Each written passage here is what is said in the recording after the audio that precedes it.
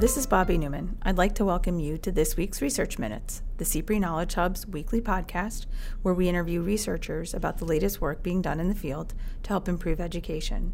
This week I speak with Thomas Alsbury, Professor of Educational Leadership at Northwest University, about his research on school boards. Tom, thank you for joining me today. Thanks for having me. You've extensively studied school board and superintendent relationships. Can you explain what you found? Yeah, well, it's been an interesting journey over the past nearly 20 years now. I can tell you that when we started the research back in from the very beginning, one of the beliefs was that school boards didn't have any real effect or influence on the school districts that they served in. It was understood that they were a mouthpiece for the community and a liaison for public relations for the school district. But in terms of any kind of positive or negative effect, real effect on the students, the performance of the students or the performance of the district at large, it was generally believed that they didn't have much impact on that. And what we've learned over the course of our research is that in fact is not the case. Is that in fact school boards and what they believe, what they value, how they function, even within their meetings, and then of course the policy decisions that they make. But we found more importantly the culture that they set within and outside the boardroom have a dramatic impact. I think surprising a lot of folks how important an impact they have, both positively or negatively on the districts that they govern. Why are school boards so important to America's public schools? As most people know, the United States has been known, since our beginnings of our school system to use local elected boards. So we've been a very decentralized governance system, whereas many other places in the world have not been. They've used a centralized system. And then we've gone through this history of on this pendulum of which should we practice, of central control or local control. And we've seen examples of that in our own country and kind of an ebb and flow of where should we be. This has been a big question mark on which is better, what works the best today. And so that's a pretty important effect that school board members have. In fact, Iannaccone and Lutz, who studied school boards a long time ago, they wrote one of the very first theories on school boards in 1959 called the dissatisfaction theory of American democracy. And in a quote that they give, they say, in fact, that the local school board is the crucible of democracy in the United States today. That's a pretty powerful statement. There seems to be a shift back to local control in some major cities like Philadelphia and Newark, New Jersey. From your research, can you identify why this trend is occurring? We've seen about 20 years ago where we had 40 different urban districts that had gone away from local elected boards. They had appointed boards or mayors control the schooling systems. And at that time, there was the belief that this would produce great results, that it would be a much of an improvement over elected boards. And elected boards were kind of maligned at that time as being kind of ineffective. It is interesting that over those years, that 15 or 20 years, we actually have not increased that trend. It's actually decreased. So today, there's about 7 urban areas that now use mayoral controlled boards.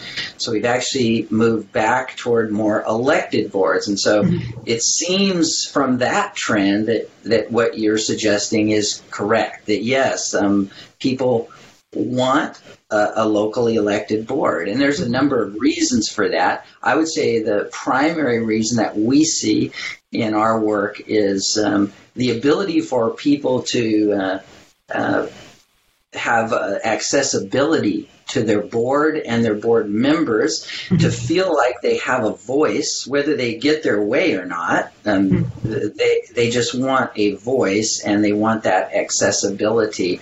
And then the ability to directly vote on those board members that would serve on that board. Can you describe the balanced governance approach theory and its importance for local school boards? The interesting thing about this concept is that it emerges from the data that we collected. We found that there was a difference between the standards, I'll use that term, that boards follow, as well as the way they conducted themselves in their meetings. And then a third area that I call individual characteristics. That is how individual board members kind of carried themselves within the office.